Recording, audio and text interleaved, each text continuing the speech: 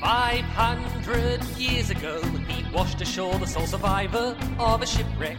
And upon the skull of the man who killed his dad, he said, "I'm mad, I must eradicate piracy, injustice and cruelty, and all my sons will follow me, so evildoers will believe that this man cannot die." The Phantom! The ghost who walks. The Phantom! Enemies beware, the Phantom's always there, but you won't find the Phantom. He finds you. G'day everybody, and for those who have come in late, you're listening to Expand the Phantom podcast. My name is Jermaine, and tonight I am joined by nobody. Yes, you've heard it right. Dan and Stephen have left me high and dry, but that's okay. I think we've got a better replacement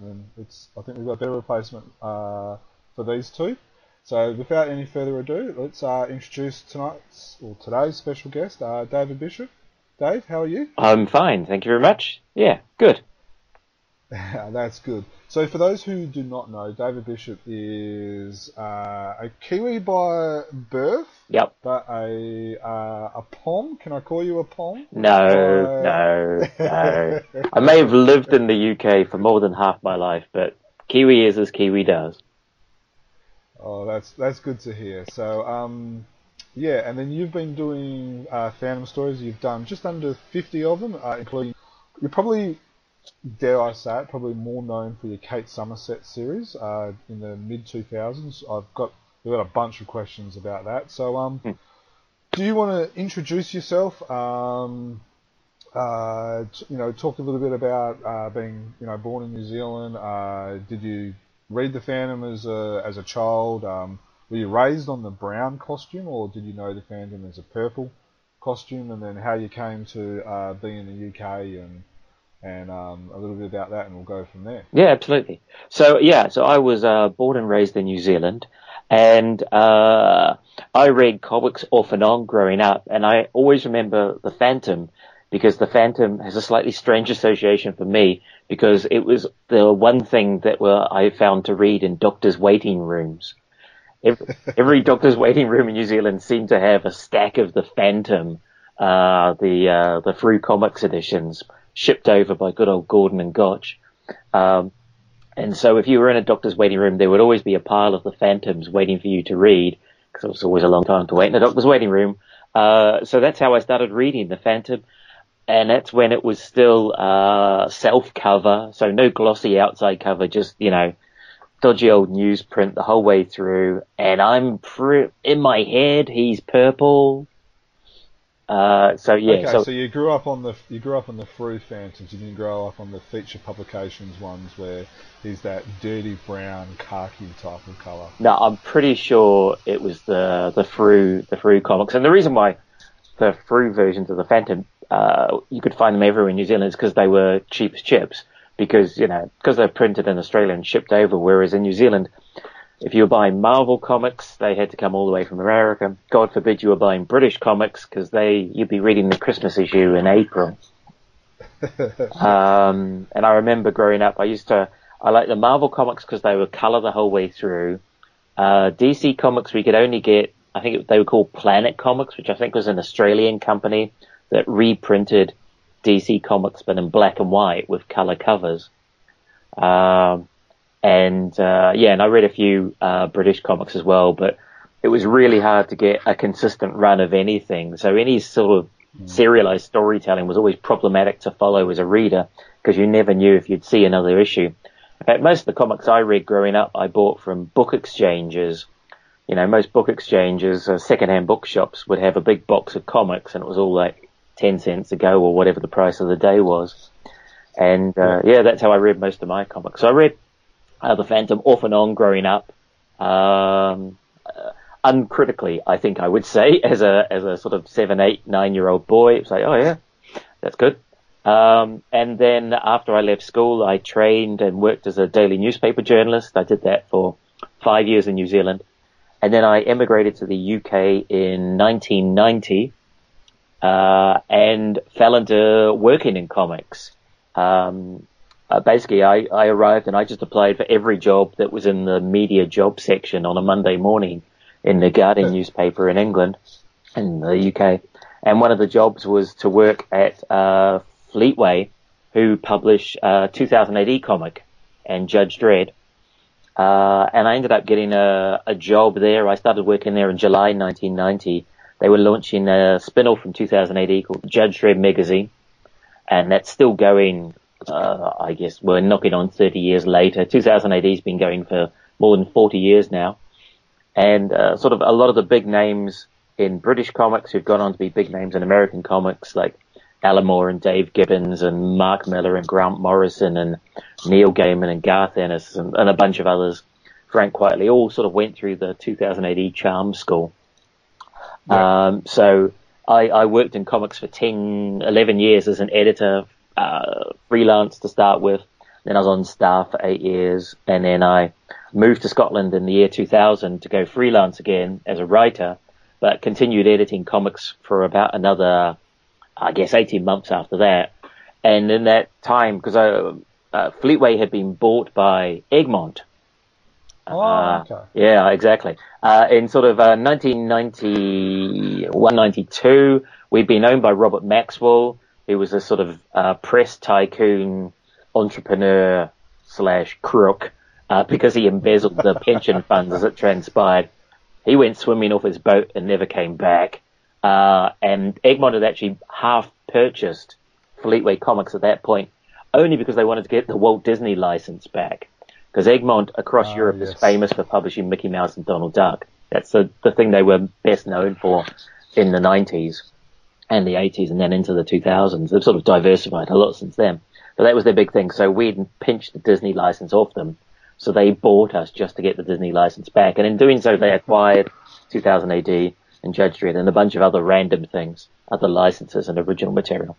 So anyway, so when I left, I was sort of casting around for work as a freelance writer. So I ended up writing material for a bunch of projects that Egmont were developing. So they were developing an Action Man comic based on a new cartoon series. I wrote for a Harry Potter comic that they were trying to convince J.K. Rowling to give them a license to produce, which never happened. But I'm one of the rare people who's gotten to write Harry Potter. So even though it never got published, it was like, well, this is interesting. And at that point, I think we were only like 3 books into the series. So it really was quite a strange experience to be writing something while she was still writing the novels. And then I was looking around for other work at Egmont, comics writing work. And they said, well, you could write for Donald Duck. And I was like, I'm not sure that's quite me.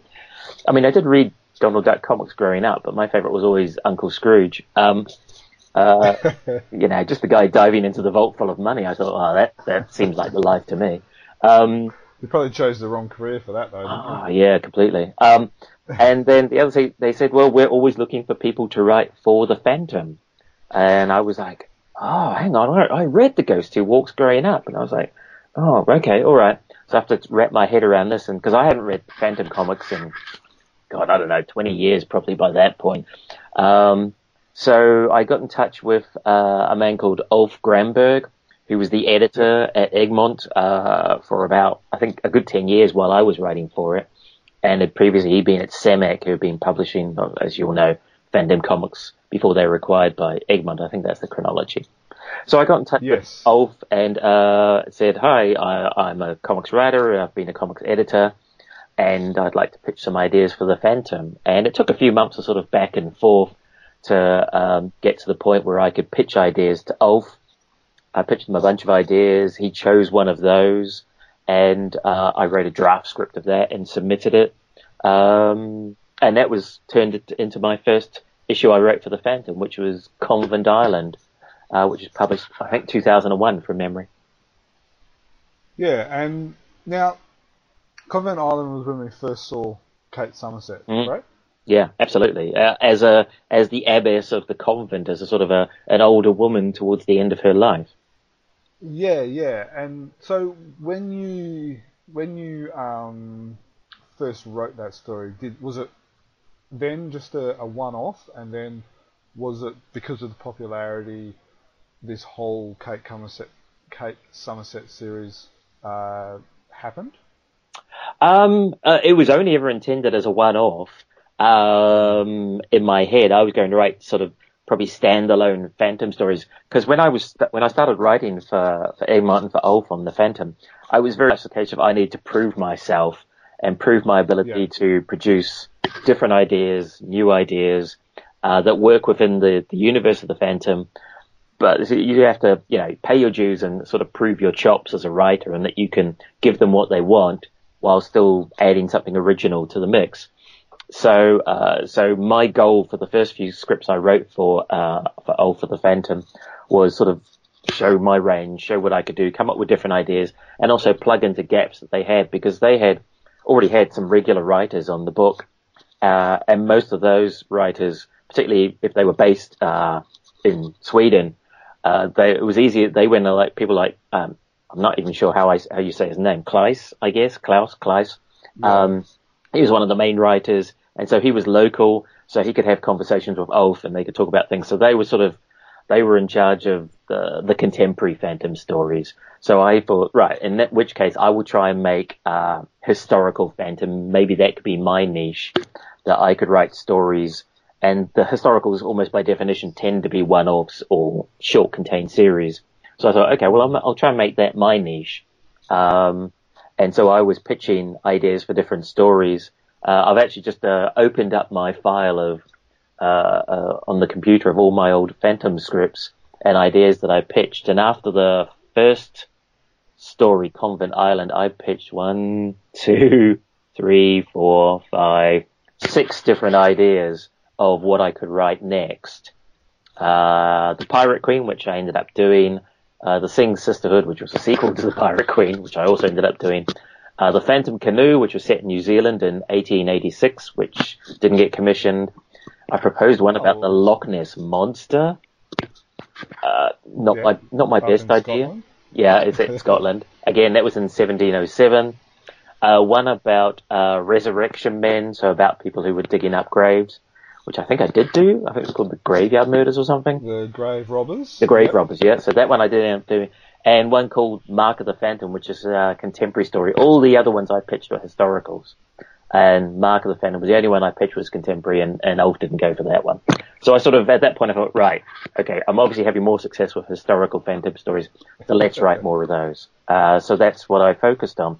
But it was Ulf's suggestion about bringing Kate Somerset back. Because the idea that, you have this character and she'd been a female pirate and involved with the Sing Brotherhood, and that's sort of ticking a lot of boxes. So why don't we explore more of those? So that's how we ended up with the Pirate Queen storyline. That was his suggestion. Yeah. So were you comfortable doing more historical stories, or was it more of just a case of just if that was the hole that was there, so you just jumped into it and made the most of it? It's a bit of both. I mean, I quite enjoy historical because I enjoy research, and Yep. I'm always finding out new things that I don't know because I'm stunningly ignorant. I didn't when I left school, I did a short journalism course, and then I just worked as a journalist, and I didn't go to university till I was nearly 40. I did a master's in screenwriting. Although ironically, I'm now a university lecturer. They'll let anybody in, honestly. So it was, I would just leap into it, and sometimes Ulf would suggest an idea or a setting, and then I go off and do some research and write a story. So I wrote one story about, which has got Charles I, King Charles I, and he's a cavalier, he's being pursued by the Roundhead. So it was the English Civil War. And I did history for 1 year at school, and I think we did Henry VIII, Elizabeth I, and I think we did the French Revolution, and that's my only knowledge of history, effectively, from school.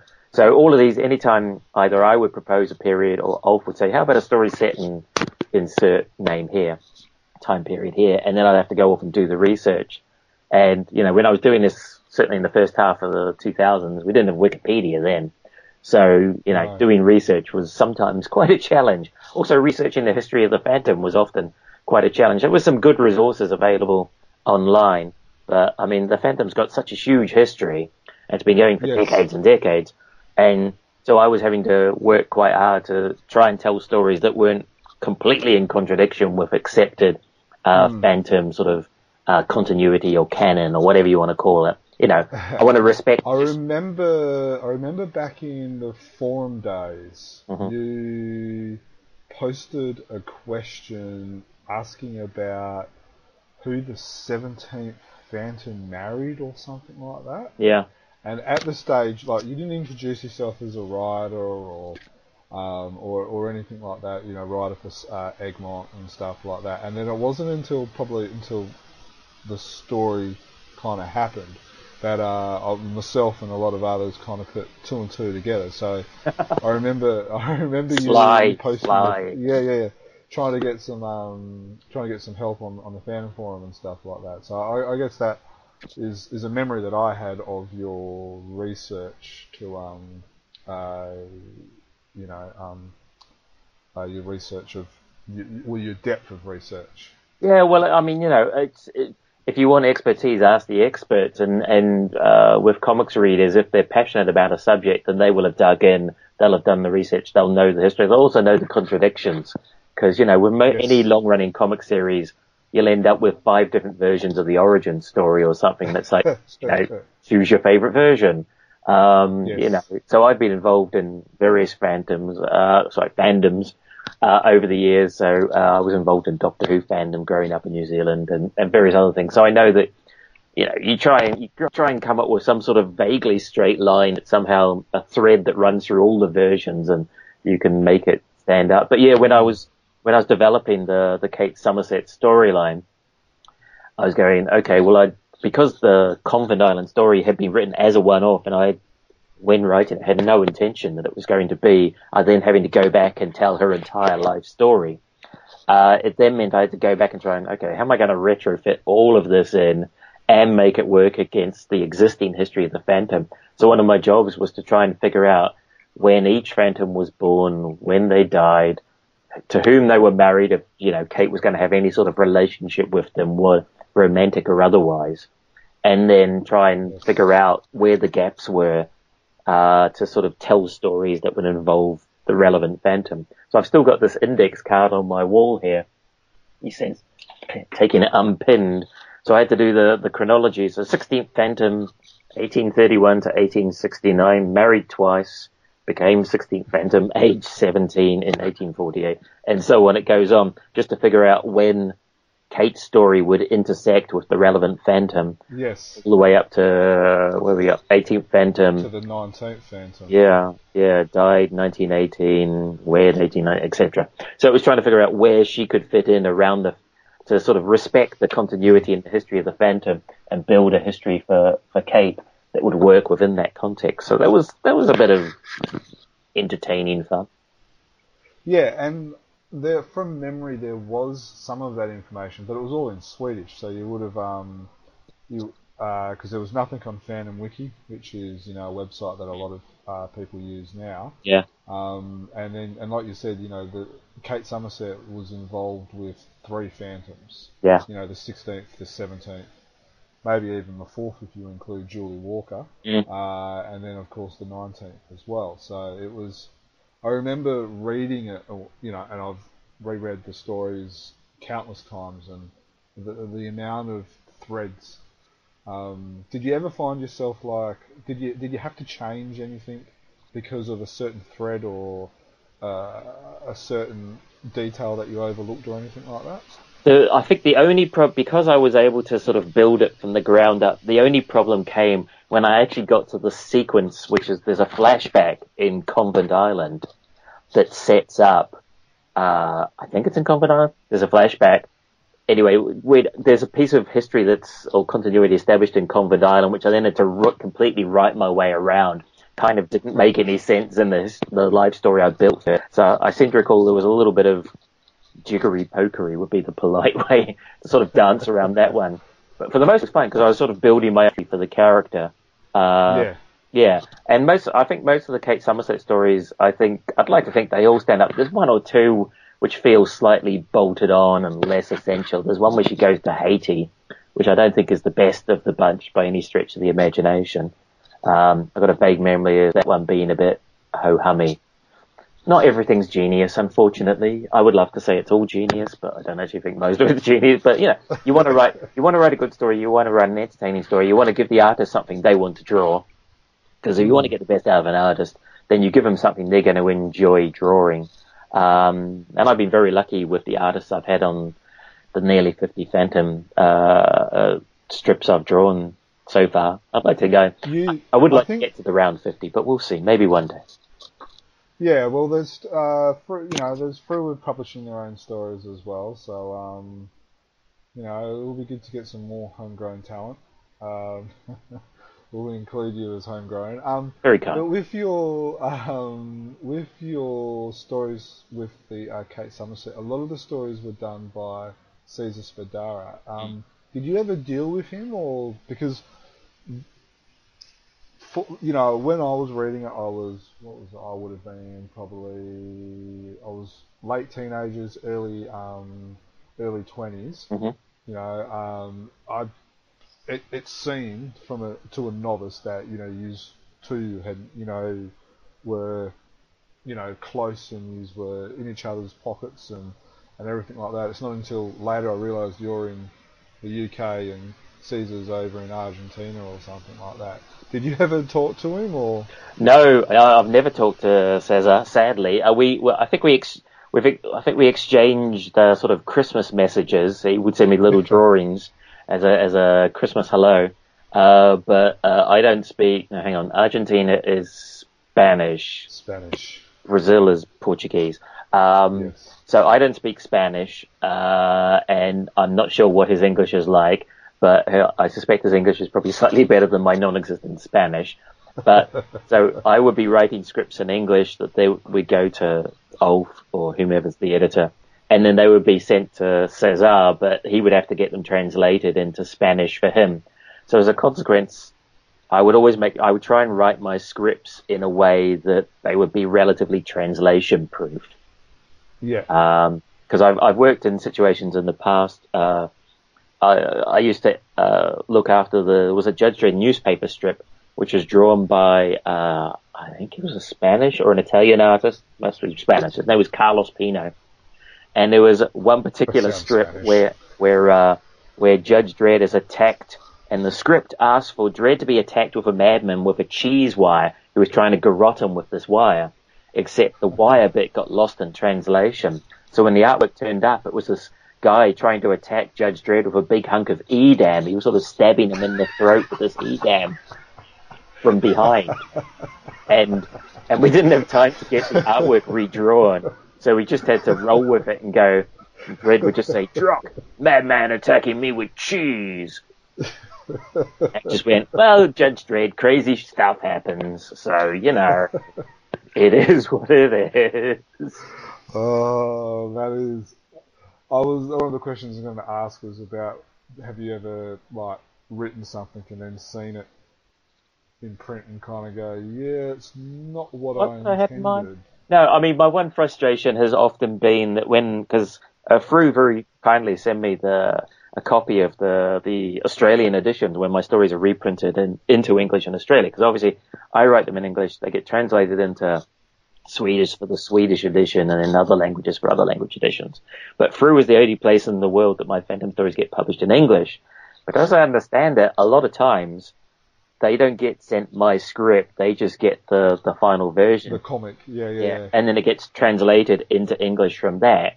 So it's sort of, it's not a problem with the visuals. The visuals, I'm always very happy with the artwork. I mean, some artist style I prefer over others, but that's just personal taste. The storytelling is good, so I don't have any issue with the storytelling. I mean, I was a comics editor for 10 years, and some artists I love their work more than others, but that's just taste, that's not storytelling. So I've no complaint over people's ability to tell the story. But there are times where I read the dialogue that I've written, I read the dialogue as published in the Aussie edition, and I'm looking at it going, I swear my dialogue is better than this. And it's just because it's been into Swedish and back into English rather than straight from English to English. Because obviously the dialogue and the captions do get edited by the editorial team for the Swedish edition. So if they sent my original script direct to Australia, there might be differences between that and what's on the page, but that would be my preference. If it was me, I would be sending the English language script as well as the Swedish edited version through. But I could see that would be a pain in the ass for them. So that's a choice. But the dialogue thing that drives... Maybe Frew need to contact you when they republish one of your stories and just get the original English. Yeah, that would be my preference. But I mean, you know, they're busy people. They're trying to get a comic out. I understand. I was a comics editor, and the last thing that I would do is be running around, you know, soothing the ego of some random writer on the other side of the world. You know, I am of no importance in the food chain. The work has already been produced. They're just trying to get, you know, stories on pages printed out in the shops. Sure. That's their job, is get an issue out on time so you can sell it. And the wants and needs of a writer on the other side of the world, I understand, are very far down the list of things they've got to get done. So I understand perfectly. It would be my preference. But yeah, so I read the dialogue and the captions, and I just sort of go, oh, this is clunky, you know. So, but it is what it is. Yes. So you haven't written many stories in the last probably 5, 7, 8 years. Is there a reason behind that? Are you looking at doing more Phantom stories, or is it just like a season in your life where other things have kind of crept in? Looking at your credits, you've done work for Doctor Who, Judge Dredd, and stuff like that as well, with novels and stuff as well. So, is it just, you know, different seasons in your life, or? Yeah, I mean, it depends on whether I'm busy doing other things. So yeah, let's have a look at my giant mega list of all the things ever. So yeah, Convent Island at sort of 2002, quite busy there. Did all the Pirate Queens, 2005, 6, 7, 8, 9. There's a big gap around somewhere in here. Hold on. Yeah, there was a couple of gaps at one point. So I think around 2009, the amount I was doing slowed down dramatically. And that was for a couple of reasons. One, I started doing screenwriting I was writing TV shows for the BBC. Okay. So that was taking up a bit of my time, unsurprisingly. What TV shows were they? Sorry? What TV shows were they? Oh, so I wrote for a show called Doctors, which is it's a half-hour medical drama. And it's a little bit soapy. Sort of half the show is the regular characters, which are sort of like the staff of a medical centre, so doctors and nurses and receptionists and all the travails of their lives. So that's the soapy half of it. And then half of each episode is a standalone story, and that's what the writer of that episode brings to it. You pitch the original story and you write that, and that's about 15 minutes of an episode. And then they give you the B story and the C story, which are the soap story, the continuing drama storylines of who's doing what to whom today. Who's sleeping with who, who hates who loves who's angry about something, who's decided to become sexually experimental this week. Because there's a bit of that. So I started... Yeah, it's just every TV show ever. Well, pretty much, yeah. Yeah, so I started writing for that, and I wrote 4 episodes for that over about a 2-3 year period. And then I wrote for a preschool show called Nina and the Neurons, which is a very odd mix of animation and live actors and real children, and it's about science. So it introduces scientific concepts to preschoolers. Okay, cool. I'm not sure whether that will have got to Australia. It's a great show, actually. They've done about 8 series of it. So I wrote 10 episodes for that. And the other thing I started doing is I started teaching at university on a Masters in Creative Writing at Edinburgh and Napier University in Scotland, which is, we focus on, like genre fiction. So we teach, writing science fiction, writing fantasy, writing crime fiction, writing horror, writing for young adult readerships. And also I run a module in writing comics called Writing Graphic Fiction, using some of the skills I have hopefully acquired over the years to teach people who can't draw how to write the comics. Because there's a lot of books about writing comics, but most of them are for people who can also draw. There's not many books about writing comics for people who can't draw, but who have a visual imagination, would love to write comics, but who aren't talented artists. So I teach a module now. Okay, so talking about the way you write, how do you write? Do you write like page 1, box one or scene one, this is what's happening, or are you kind of like more Marvel, where you kind of Marvel style, where you kind of give a vague idea and you kind of more leave it up to the artist to interpret it? For Ulf and then Ulf's successors, they wanted a full script. Yeah. So so it would be panel one, exterior, the Skull Cave, it's raining hard, monsoon-like, and whoever the relevant Phantom's mate of whatever period we're set in is standing outside going, rain. And on we go from there. Unusually, because I've written for other publishers and for the work I do for Egmont on the Phantom comics, generally you don't put page numbers in. They asked me to do was literally just write panel 1 to panel, whatever it is, 242, and then stop. And so you don't write, it's kind of, because I was used to thinking of it in page terms and page layouts and those sorts of things. Yeah. And making sure that we turn over and something surprising is at the top of the next page. But instead what they do is you write panel 1 to panel whatever the total is they would like. And then it's left to the artist to decide how big each picture is, how big it is on the page, how much space they want. If they want to cram, 9 panels onto one page to give themselves a full page splash on the next one, then they can. So the artist it gives the artist a bit more control over how the story's laid out. Whereas I'm used to writing, for other comics I write, you do very much, bottom of page 1, panel 6, somebody pulls a gun on the Phantom, and then, page 2, panel 1, but the Phantom kicks it out of his hand, kind of thing. You have you take more control as a writer. So what I've been asked to do is literally just panel 1 to panel X. And they also they wanted to have an average of 7 panels per page. Yep. And I'm used to, like in British comics, it's usually an average of 5 to 6 panels per page. Whereas for North American comics, sort of superhero comics, it's more 4 to 5 panels per page. Bigger pictures, more action, less talk, unless you're Chris Claremont. But British comics are slightly more dense in their storytelling than American comics, because actually the comics are physically larger than American comics are. And then for the Phantom comics, which is sort of American comic book size, they wanted an average of 7 panels per page. So they wanted sort of more story, effectively. So that took a bit of adjusting to, and also the fact that you didn't have control over where the page turns were. So I had to adjust that. There were a couple of occasions where I sort of asked Ulf in advance, and I would say, for this script, I really would like to be able to specify a couple of full page splashes and like to specify where a cliffhanger is going to fall. And he was like, yeah, no, go for it. Okay. So I did that for the story where, in the middle, the one where a Phantom dies, whichever one that is, I can't remember anymore. Probably Phantom, Pirate Queen 2 or 3, where one of the Phantoms he dives in front and saves his son. Death of the Phantom? Yeah, logically that would be it, wouldn't it? Yeah.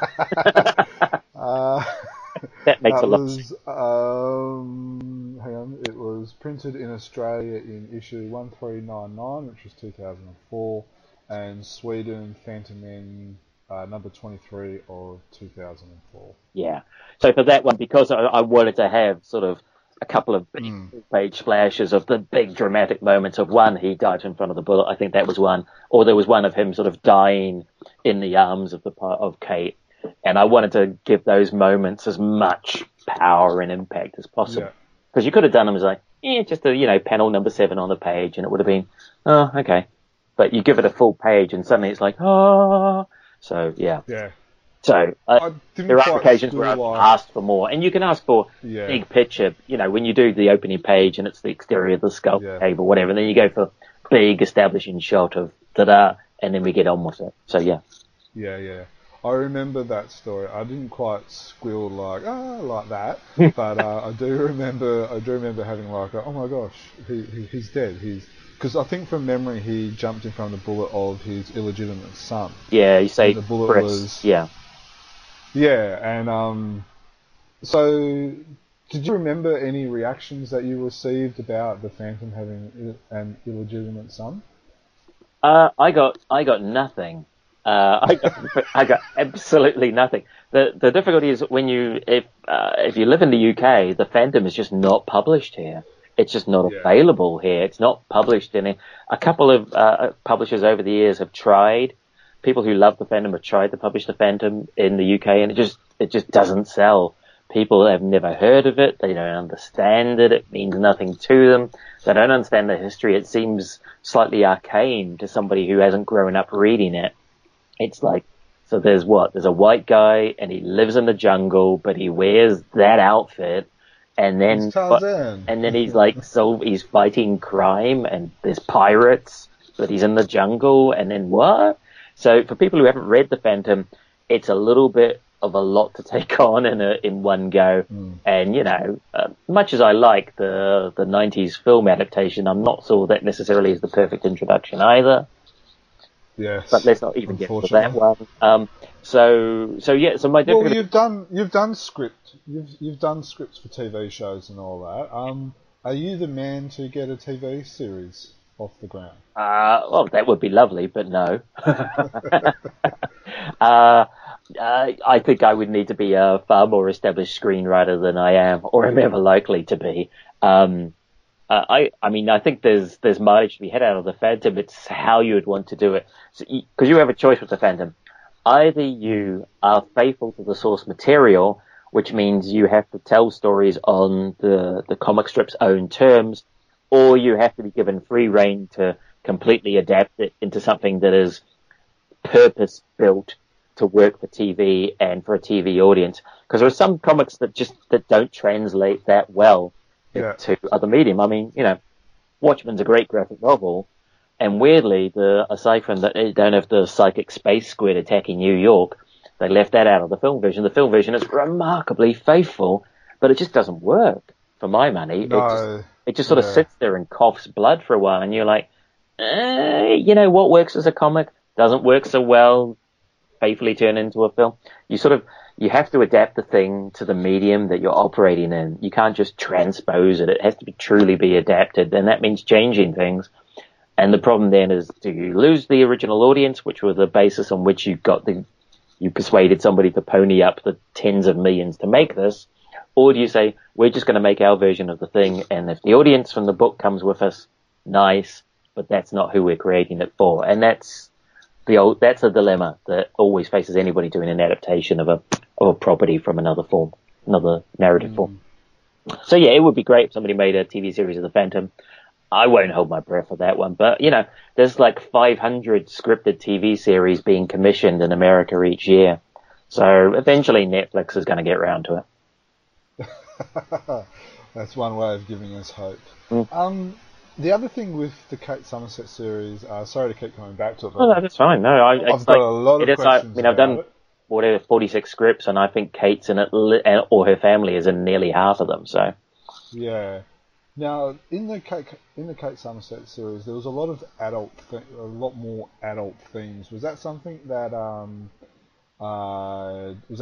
you put in? Was it did any of it kind of get dialed back a little bit? Were you given rein to, in a sense, give the Phantom an illegitimate son, and then was that anything, or was it just literally you just wrote the story and it was published? To a large extent, I wrote the story and it was published. It was a bit like, I think if the first Kate Somerset story had been, oh, look, the Phantom having sex, look, the Phantom's got an illegitimate son, it would have been like, bloody hell. Whereas it was more like, there's some sort of relationship here, and they've got a past, and then it's like standing at the side of the ocean and edging our way into it, and then suddenly you're like hip deep going, oh, okay, there's more. Yeah. So we edged our way into it. And also, I mean, aside from Convent Island thereafter, the stories, almost all the Kate Somerset stories are very different for the simple fact that they're told from Kate's point of view. Yeah. Because they're told in the first person by Kate about the Phantom. Because I like my Phantom to be a proper legend. I like Yeah. the Phantom Good to point. be a character who is kind of, to an extent, unknowable. And we all feel like we know him and we have a relationship with him and he will do things and we have an expectation of what he'll do in pretty much any given situation. But, but I like to see the Phantom from the outside rather than having full access to all the Phantom's thoughts and feelings. I've written plenty of stories where we do have that, and that's fine. But I kind of like having the Phantom recast in the role as the legend, because if he is meant to be, there's all the legendary sayings about he's got the strength of 10 tigers and all these other things. Well, for him to be that legendary character, that if you see his face, it's problems and, all the other parts of the mythos. For me, I like to put the legend back into the Phantom and to build up and to see him through the eyes of others. Because to me, that makes him more interesting as a character than sort of, I don't mind like him and hanging out with the twins and all of that. And I've written plenty of that, but I like my legend to be a bit more arm's length. Mysterious. And mysterious. That's where my natural tendency lies. The problem with that is it makes him a little bit of a humorless character, unfortunately. Legends don't tend to crack wise that often. And I wish some of my Phantom stories were funnier than they are. But it's kind of, they tend to more towards the sort of Sturm and Drang, the blood and thunder end of the spectrum is naturally where my tendencies lie. And I might just embrace that. Yeah, that would be the Judge Dredd influence, wouldn't it? To an extent. Also, my natural tendency in most of my stories I write for almost anything is it usually ends badly for somebody. If you're a guest character in one of my stories, sorry. You're probably dead. You have my sympathies, but you wandered in to my imagination and now you're going to suffer for it. So yeah, most of my stories will see characters get put through the mill a bit. I do like Diana as a character because she's married to him. She has the capacity to sort of, take the mick out of him and poke fun at him and sort of don't be so pompous, darling, kind of thing. And I like the rare occasions I get to write a Diana and Phantom story. It's nice when she gets to just sort of, poke him and go, yeah, you're not all that, mate. Yeah, and behind every what's the saying? Behind every great man, there's a great woman. There's a great woman. So probably the one thing that I struggle with a lot of writers with Diana is they just use her as a kidnap tool. Oh yeah, damsel in distress and all that. Yeah, it's just like she's only there to. So she can get kidnapped so they can build a story around it. Yeah. Basically, it's the Phrygian of Diana. It's the idea that basically she's there solely to motivate the Phantom into action. And, the Phantom doesn't need to be motivated into action. That's the nature of his character. His entire persona is to fight, tyranny and piracy and whatever the other thing is. So that's his job. That's handed down from Phantom to Phantom. That's what we've been doing it for 500 years. It's the family firm, the family business is what we do. He doesn't need to be motivated to take on bad people or people who are evil or manipulating or hurting others for their own benefit or for power. That's what he does. He doesn't need to be motivated. So yeah, Diana as damsel in distress it's a bit of a lazy reach. I'm sure I've probably done it myself because, but nonetheless, I would aspire to better. I may not have achieved it all the time, but one can aspire. But yeah, that's it. So, do you have any other before you said that you have kind of liked the historic stories? Mm-hmm. Have you got any other years or eras that given the chance, you would like to explore heavily, like you did with the Kate Somerset series? A lot of the times I've sort of found myself responding to prompts from Ulf when Ulf was the editor. Or one story sort of logically flowed on from another. I quite like the Robin Hood's stories. Yeah, that was quite fun to do. Hooded Justice, yeah, that's right. And then You also did the Longbow of Little John as well. Yes. Yeah. Oh God, the research for that You received. Now we had Ulf on a podcast, probably a year, maybe 18 months ago, and he did say that he went to the town in Northamptonshire or something like that, and he saw the longbow, and then I think he said it was with a conversation with you, and you just took it to a new level or something like that. Yeah, because he'd been on, he did a tour around the UK, and I actually met up with him in Edinburgh when he was up in Scotland. And he talked about having been to this place where the longbow, is meant to be buried in this grave. So I actually drove all the way down there, which was like 3 or 4 hours down and 3 or 4 hours back. I did it as a day trip just to go into this graveyard and look at the church and look at the grave where it's meant to be, and went, okay. So I was there for about 10 minutes, took a bunch of photos, and then got into the car and just drove back again. I've suffered for my art. So schlepped all the way down there, wandered about, went, all right, looks like that. Good, interesting. Walked in, looked around the church, fine. Got back in the car, drove back again. But yeah, it's things like that that I think add an extra element to the story and to the mythos. And also, it was I just love the idea of the Phantom being blind, and then having to he's so good that he can beat people even when he's blindfolded because he can't see anything. Because I think that's the one where is that Longbow? Yes, is that the one that's got the King Charles in it as well? God. Charles I of England. Yes. Yeah, that's it. So it's all because I knew nothing about the English Civil War, so I had to research all of that as well. So that's in the mix too. And then I very quickly discovered that with the English Civil War, it's one of those wars where you go, I can sort of see both sides of this slightly, and it's not clear cut, and it's not like, us versus Nazis where you can go, bad guys. Yes. So it's slightly more complex than that, and you've only got, in those days, 32 pages to tell the story, so therefore you can't get too far into the history, so therefore you have to cast somebody as the villain or the antagonist, and then how do you plug the story from there? But I mean, the Longbow Little John for me was worth it just to write. The other thing I like to do with the Phantom is to find a way of taking away some of his strengths so that it's not, he has to work that bit harder to win. Because, we kind of know the Phantom's going to win, but we like to see him having to work hard for it. I certainly do as a writer. To me, it's more interesting to challenge him and to push him to his limits and to have him having to overcome seemingly impossible odds. So I do spend a lot of my time hurting him. And then you did the Hood of Justice Part 1 and Part 2 where he ends up becoming sort of Robin Hood effectively by virtue. Yeah, and that's where the legend comes from. Yeah.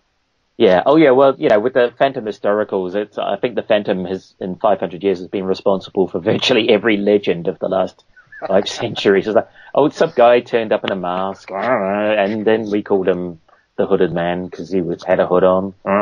So yeah. So no. I mean, the last couple of stories I've written was there was the earthquake one set in New Zealand, which was inspired by actually going to Christchurch and wandering around the city and seeing, because I think I was there in 2013, which was 2 years after the big shake, and yet it was still there were still hundreds of buildings that were either half pulled down or where there were just holes in the ground, and it was just wandering around the city going, blimey, and they were still getting tremors at that point. Now you're from Christchurch, is that correct? No, I'm from the North Island. I was born in Cambridge in the North Island, but basically grew up in Auckland. But I've got friends who live in Christchurch. I'm actually going to New Zealand next week for a month to go and see my family, and I'll be going down to Christchurch and see my friends down there, and also go and pay my respects for terrible events of last week. Yes. Yes. So yeah, Christchurch is not having a great time of it, but there it is. No, it's not. I've got, because my wife, she's from the North Island as well, but we do have friends and family in Christchurch as well. So, they've suffered a little bit, haven't they? Oh yeah. But I mean, I think the latest thing is having the effect of seems to be pulling the country together rather than driving it apart, which is the best you can hope for from tragic events like that. So, from the outside looking at New Zealand as a New Zealander, it's sort of like, it's heartrending what they're going through, and you want to be there with them, go through it with them. But I'll see, I'll be out there in a week, and we'll see how things are. But these things happen, unfortunately, in the world we live in. Yes, unfortunately, you're correct, and yeah, um, everyone, I'm sure everyone who's listening to this, and everyone's thoughts and prayers are out with the people that are affected with that, and Yeah, absolutely. So you did write Red Zone. Now you did make mention before that was this that you tried another previous attempt, the Phantom with the Canoe. I'm assuming this will have something. Could you tell us a little bit about that story? I'm assuming it will have something to do with the Polynesians going down the coast. No, actually, I can read you the synopsis that got turned down. Yeah, please. Because it's right in front of me. So it's called Yes. The Phantom Canoe. The Phantom visits Australia and New Zealand during the 1880s, creating many interesting story opportunities. Very subtle there, David. One of these could revolve around a true historical event. In June 1886, a group of visitors on the shores of Lake Tarawera, a Maori war canoe appears from the mist, gliding across the water. The men on the boat do not respond to calls, and the local tribe has no war canoes.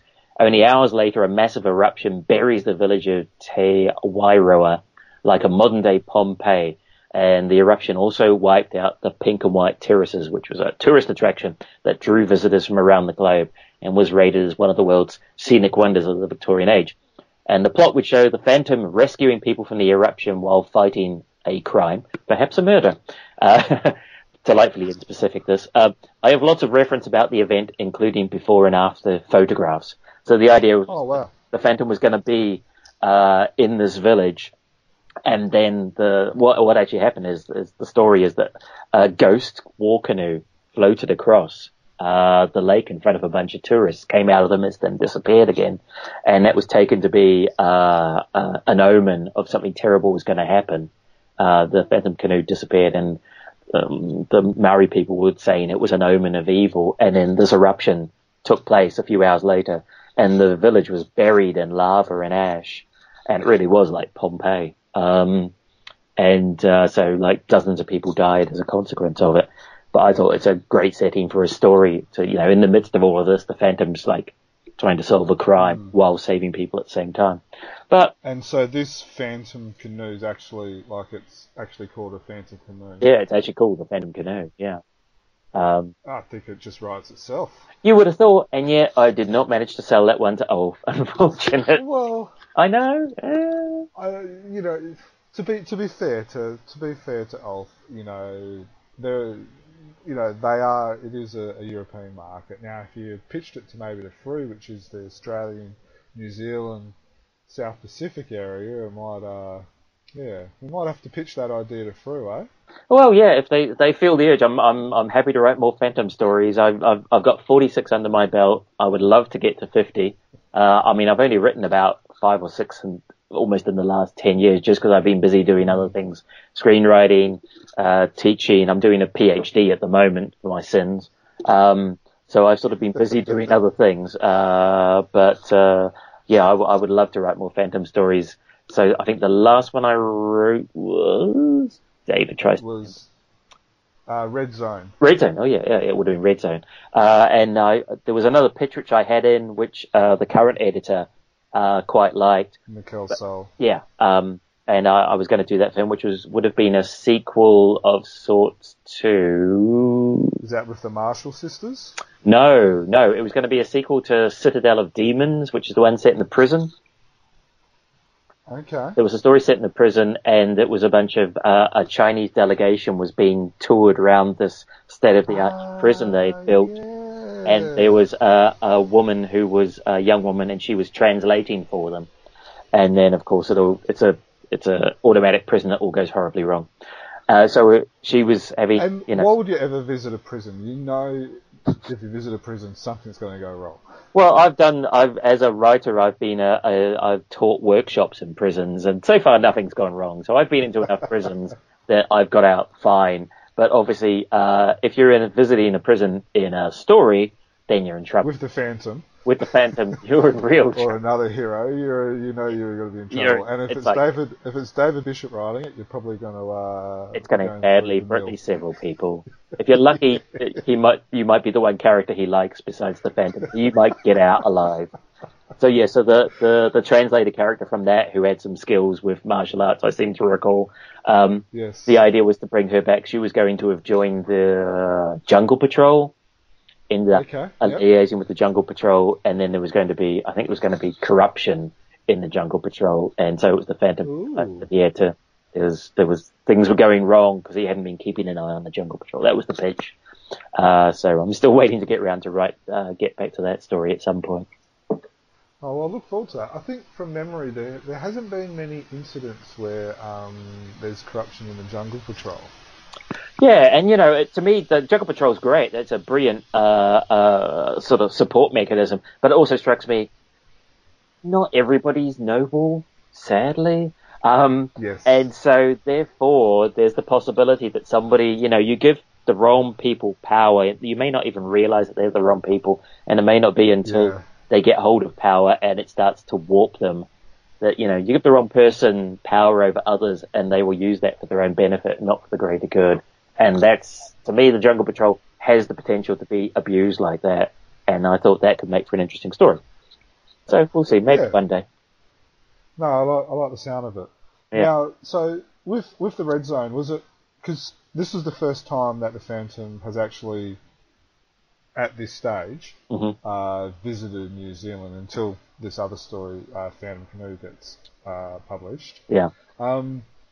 Does that give you a bit of pride, the fact that that you were the first person to write a story, and New Zealand's got such a rich history with the Phantom, to be able to see the Phantom finally visit the what is it? Landed a long white cloud. The land of the white long cloud. Yeah, landed a long white cloud, yes. Oh, yeah, no, I've been right. I mean, that's why I pitched the Phantom Canoe like 17 years ago.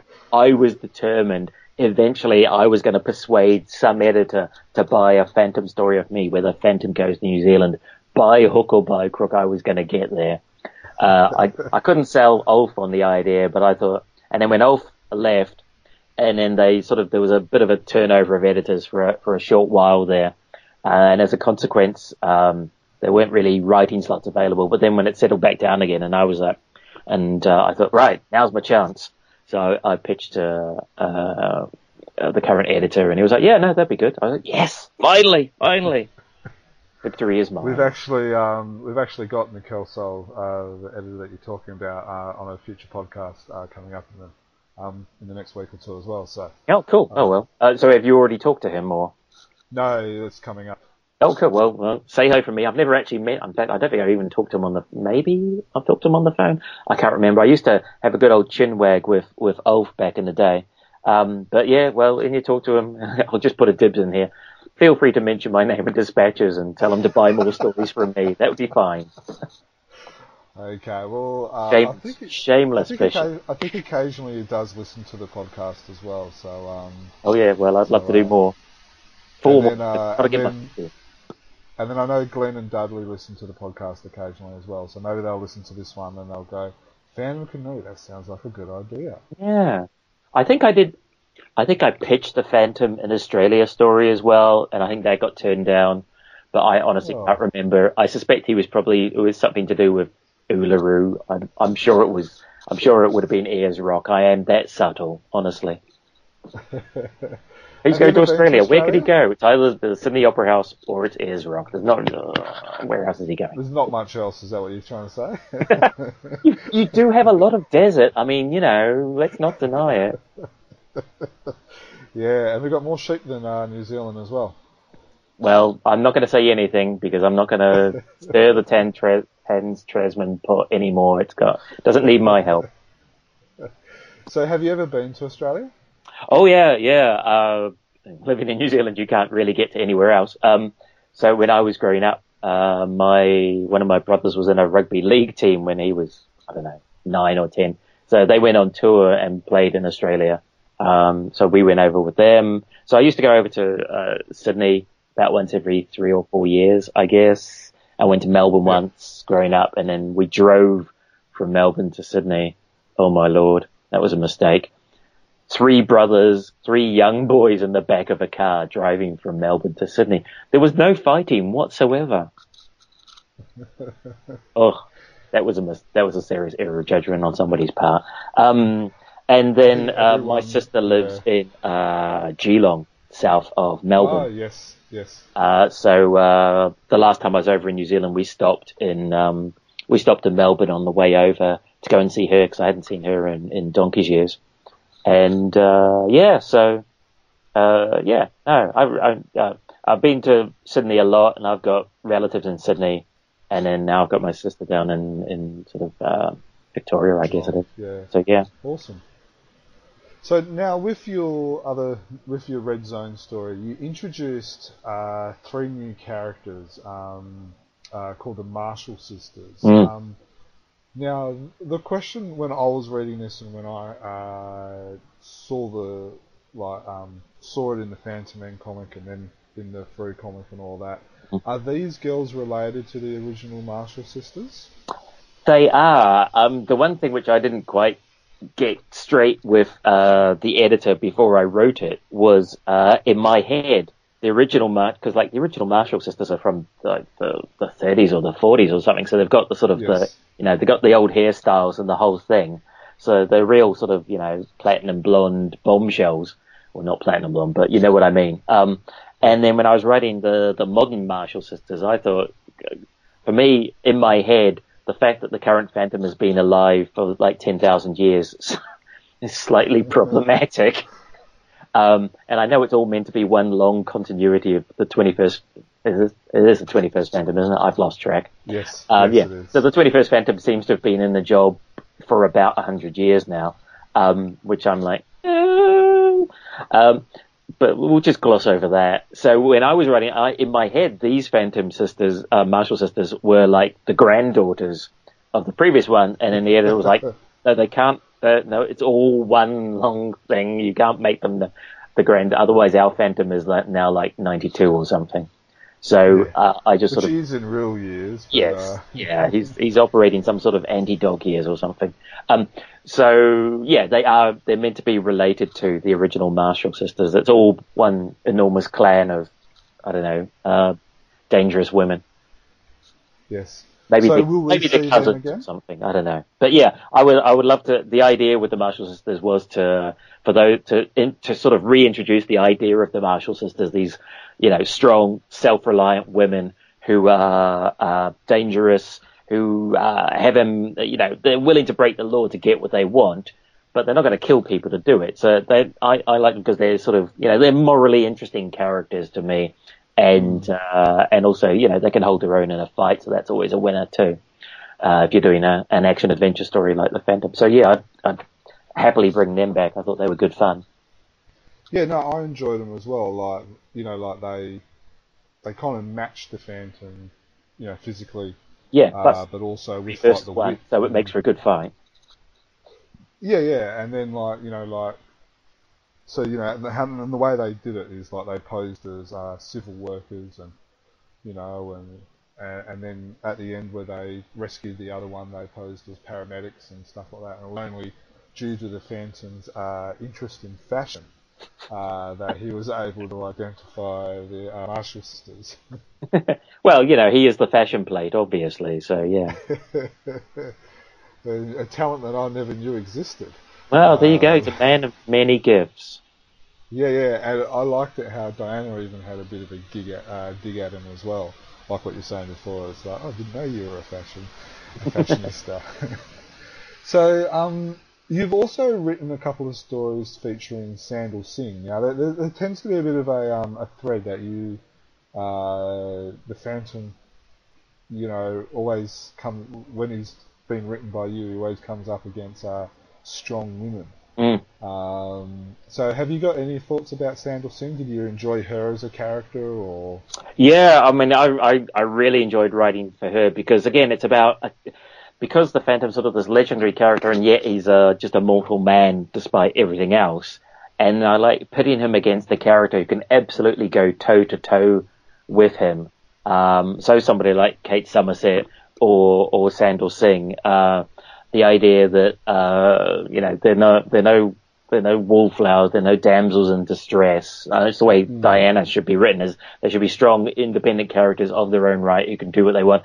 And they've made a particular set of moral choices about what they are and aren't willing to do in order to achieve what they want. So with Sandal Singh, she's sort of dragging the Singh Brotherhood into the 21st century, and she's having to do some things that she maybe doesn't want to do, but she's quite ruthless about it. But equally, because of the relationship between the Singh Brotherhood and the Walks, and that's gone on for so long, and she can sort of see past that, and yet in time there's a frisson, there has been at times a frisson between Sandal Singh and the current Phantom, which I think makes for an interesting combination, because it puts something else at stake in the story, and it means that, one character can turn the other character's head at a moment, or they may feel they're not all bad, or they're not just a goody-goody, there's something more going on here. So I always for me, my favorite stories involve either temptations or dilemmas. So where you put a character where they have two terrible choices and they have to pick one of them. They can save one thing but not the other, or they can save a group of people but not everybody at the same time. Or you have a character who's a good character who does the moral thing, but you tempt them with the possibility of something else and see whether or not they will slip and how far they will be tempted.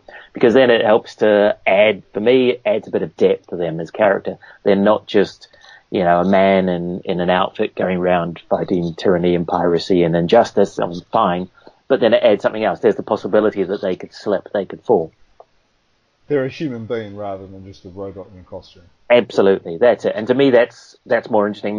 For me as a writer, the character has to have some depth beyond just going through the motions, because otherwise it is just like turn up, punch, leave. Yeah.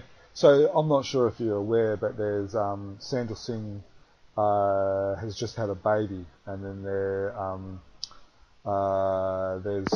the off chance that it could be the Phantom. So that's where that kind of storyline, and she's lost the presidency as well. So that's kind of where we are in that ongoing storyline at the moment.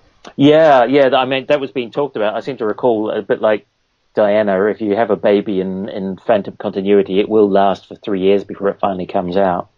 It's the unfortunate side effect that time flows so much more slowly in the world of the Phantom. So be careful what you wish for in having children. With a wife that's just, we've just had our second child. I'm glad it was only 9 months and not 3 years like poor Sandal. Poor Sandal, just going on in the free stories. Yeah. Yeah, I mean, it is tricky because obviously in the Egmont comics, because they're now having to run so many reprint issues, so that means that momentum for things like the Sandal Singh subplot gets dragged out far longer than it would normally do. Whereas, I think when I started writing for Egmont, it's like 2001, but at that point they only did 1 or 2 reprint issues a year. So they could set up these big sort of sprawling sagas, but they could run them quite quickly. Whereas now it gets dragged out over a lot longer time, which means the problem is, the danger is you lose momentum. So there came a point when because I used to write a lot of 2 and 3 part stories, which was great because you'd come up with a big complicated story and then you'd have a big cliffhanger at the end of an issue, come back in 2 weeks time for what happens next. That's great. But then the shift was towards, because of having to do more reprints, meant you only got to tell one-off stories for the most part, which is fine. But it means you have to wrap it all up in one. And, I quite liked writing multi-part stories. I like serialized storytelling. That's more where my natural tendency lies. And also now, of course, the stories are only, 22, 24 pages long, and it used to be 30, 32. So that alters the nature of the kind of stories you can tell, because even with 7 panels per page, you've got 140, 154 panels that you could possibly have when you used to have, 214, I think was the number I used to work to. So by definition, your story is only 2/3 of the length it used to be. So you have to tell a more contained story, and it's got to be, beginning, middle, and end get a lot closer together. which is a sadness, but whatever the economic realities are, is what they are. So yeah. Do you find it harder to write a story in shorter panels or pages? No, it just you have to be aware of the length that you're working to when you design the story, because otherwise it becomes too compacted and everything gets crushed down. So if you want to allow room for character moments as well as plot points, any scene, a sequence of panels or a page, what you would like it to do is advance the plot and hopefully reveal something about a character at the same time. Now, the Phantom is effectively unchanging. You can't alter the nature of the Phantom. He's a fixed point. But he's what we call on the MAO and teach on. He's an agent of change character. The Phantom turns up and he changes the lives of the characters he interacts with, but the Phantom himself doesn't generally change. Mm. So to have those character moments for the supporting cast, you need to allow room for that. And in order to do that, the danger with if you go from 32 pages to 22 pages, if you keep the same amount of plot, then all you have time for is plot, and you don't have as many character moments. So you have to have a slightly smaller scale plot to allow room for characterization to have a bit of impact on the reader, to give a sense that change has occurred for characters, not just dead or alive, jail, not jail, but actually that they have been impacted by their experience of meeting the Phantom, for better or for worse, depending upon the nature of their motivations. So it's a challenge. I like constraint. For me, the worst thing in the world is you could say to me, right, a Phantom story, it could be 10,000 pages long. Because I go, how do I fill that up? That's impossible.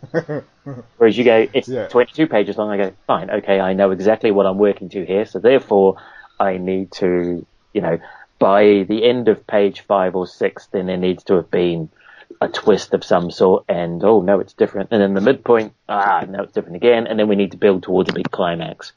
Whatever that's going to be. So you very quickly start to put in the building blocks of your story that will take you from X to Y to Z. And there's certain questions you have to answer. So in the Red Zone story, the Phantom is not from New Zealand. He's just visiting. He's discovered something's happening. He thinks there's going to be a crime. Well, then the first thing you do is you go to the police and say, I think there's going to be a crime here because I have information. Now, whether you're credible becomes another problem, and then on you go from there. So, but yeah, you kind of have to have that moment where you have to recognize, well, this is not my territory, I'm just visiting, and it's not my job to stop people doing bad things unless they do it right in front of me and I happen to be there.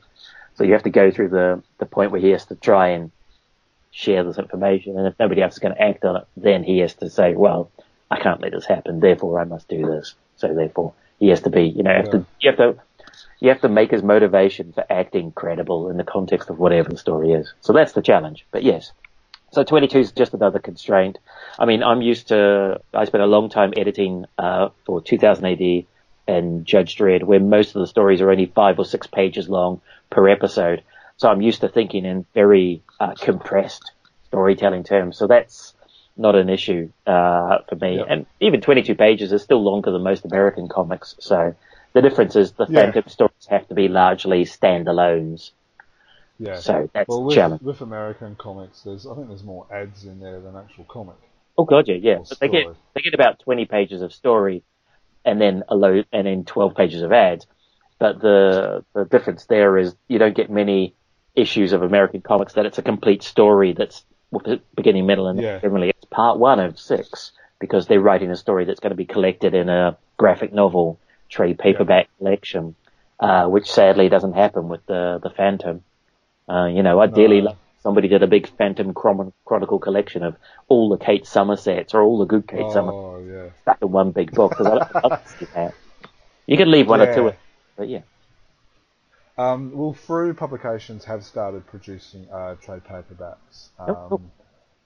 They've produced 3 at this stage, I believe. One of them was for those who come in late, so it's like all the origin stories, so like how the ring came about, all the story of Devil, those type of ones. And then there was and then there was another one where they picked like 3 classic stories, and then they got new creators to do like sequels to those stories. Ooh, cool. And then there was, I'm not sure if you've seen it, but Free's also doing a Kid Phantom, and then I think the first 6 issues was collected in a trade paperback as well. Oh, cool. Oh, that sounds great. So, well, hopefully I'll see some of those they might have them in a New Zealand comic shop while I'm over in New Zealand. I might spot one of those and nab one of those. Yeah. Well, if if you ever see anything that you need or want or something, or you're missing one of your stories or something, just let us know, and I can send some stuff over as well. Oh, that'd be cool. Because, like I say, there ain't nothing here. So when I am writing for the Phantom, I do feel slightly shouting into the void, because it's just like there's nothing. I just do the work and it's published. I mean, it's kind of nice in that nobody in the UK knows that I do it, so nobody's sitting there going, oh, he's done that again, has he? You know, nobody knows or cares, so I could do what I want and just have fun with it and enjoy it for its own sake. So that's great. But it is, it's nice to be appreciated, or at least know that somebody's reading your work somewhere. Because writers want to be read, artists want their work to be seen. So exactly, we've all got that little person on our shoulder that likes to be told that we're doing a good job. Yeah, a little bit of validation goes a long way. It does. So David, you're doing a good job. I've always enjoyed your stories. Oh, you're just saying that now. No. I think I've actually told you that before as well, during our communications throughout the years as well. Cool. Now, sort of the artists who have drawn your story. So there's Spadaro, there's Ryan, Lepan, McLeod, Brooks. Sal Velluto's done some of mine. Sal Velluto, Bade, Felmang. And Alex Saviuk, and also Ruiz, who did the Red Zone as well. Do you have any particular, like when you've gotten your copy of the comic and you've seen their art and you just go, wow, they've really done my work justice, or wow, they've really knocked this out of the park? Any of those stories or artists that have just, done your work justice or hit it for 6? Yeah, quickly terminology. Yeah, I mean, I always loved what Spadari did with Kate Somerset. He always did some amazing stuff. I was always amazed at how much the female pirates spent most of their time falling out of their tops. So that wasn't that was not written into the script, that everybody was constantly falling out of their tops. I was like, okay, Cesar, that's a choice that you've made creatively. Fine. I think so you can distract the people you're fighting. Presumably. And yet I noticed that the male pirates don't wander around with sort of like, arseless chaps on or anything. Maybe that's a style yet to be introduced in the pirate world. Whatever. So yeah, aside from that, although I did notice that when they got reprinted by Frew, sometimes there would be mysterious shadows falling across certain parts of the anatomy of the characters, in order to try, especially slightly more. Was her name? The first, was it Anna? Yes. Yeah, the first mate was like just constantly topless. I'm going, oh come on. But no, I mean, I love what he did with the character of Kate, and all the high seas stuff was great. So I can hardly complain about that. I mean, I've been really lucky with the artists I've had work on mine. I remember Paul Ryan's stuff was just stellar. I think Bob McLeod only did one of mine, but I did really like his work on that, because he did because I remember, for me, it was a little fanboy moment, because I grew up reading things like the New Mutants, and he was the first artist on the New Mutants. Oh, okay, centuries ago, before Bill Sienkiewicz did the amazing stuff with the Demon Bear. Probably New Mutants fans out there. But I'm a particular fan of Sal Velluto's work, actually. His stuff is just gorgeous. It's like, reminds me of sort of classic Neil Adams artwork from the 60s and the 70s. It's just, I just love his work. He did I think he did the Death Peddlers, or maybe the Slavers of Cinnabar, and he just did some just completely stellar work on those. They were just wonderful. He did the Phantom Army, Blood Diamonds, the Witch Hunt, and the first Hooded Justice story as well. Yeah. Yeah, and the Deaf Peddlers as well. So he's done a few of yours. Yeah, I loved his stuff. His stuff was great. I mean, his was a much more sort of American style as opposed to a continental or a Latin American style of Phantom, which is what a lot of the artists who've worked on my scripts have been. Yeah. It was more traditionally American superhero comics kind of style, but it was just a lush detail and it just felt very real, and a bit less cartoony, and that really appeals to me. But I mean, I've been very lucky with the artists I've had, so no. Awesome. Now, you've told us a little bit about some of the history that you've had with some UK characters like Judge Dredd and stuff like that. Do you ever think that there's a potential, now I know there's the whole legal reasons and copyright issues and stuff, but do you ever think there's a couple of those characters would be a good crossover companion with the Phantom? Ooh, well, there's an interesting question. I mean, Judge Dredd's done a few crossovers over the years. They had Judge Dredd Aliens, and he's fought Batman about 5 times now. Yeah, because, I mean, basically Judge Dredd is just a guy. I mean, he doesn't have any superpowers. He's got some technology behind him, but he's basically just a guy. Basically the UK version of Batman. A little bit, yeah, but with the difference in that he's not like a vigilante. He's dressed up as a flying rodent. That's right. He's actually a policeman. He's basically, hardcore policeman of the future. So I could say, I mean, if we got to I don't know, because Judge Dredd's always 122 years in the future. That's the rule of the strip. It's always 122 years in the future. So if it's 2019 here, therefore it's 2131, I guess. 19? Did I say 122? Anyway, 2141, something like that. So it would have to be, I guess, the 24th or the 25th Phantom, some future Phantom it would have to be. But no, I could absolutely see that. And they have had things like Pirates of the Black Atlantic in Judge Dredd. So yeah, I could see the two characters not getting on quite hard. Yeah, they're very different styles in dealing justice. Yes, I mean they do both believe in fighting injustice and piracy and tyranny. Their methodologies are quite different. I mean, we're talking about the Phantom as a guy who's had 2 guns on his hips for the last 80 years and never seems able to shoot somebody. Or if he does, he's just in the hand or the shoulder or in the gun. Yeah. Which is always like, why are you carrying those guns? You never use them. But that's part of the strip, he doesn't kill people. That's not the nature of who he is as a character. You have to respect that. So fine, whereas Judge Dredd has no compunction about pulling a gun out and executing somebody on the spot if they, in his judgment, deserve execution due to their crimes. So, yeah, that's going to cause you some difficulties. If you're the Phantom, if you're, the Ghost Who Walks and you happen to be walking through Mega City 1, I don't think that's necessarily going to go well for you, but still. So, side topic from the Phantom, the last Judge Dredd movie, the little, the one that was basically just based in that one building. Were you a fan of that? Oh yeah, I thought that was great. I mean, for me, that was very much better than Stallone.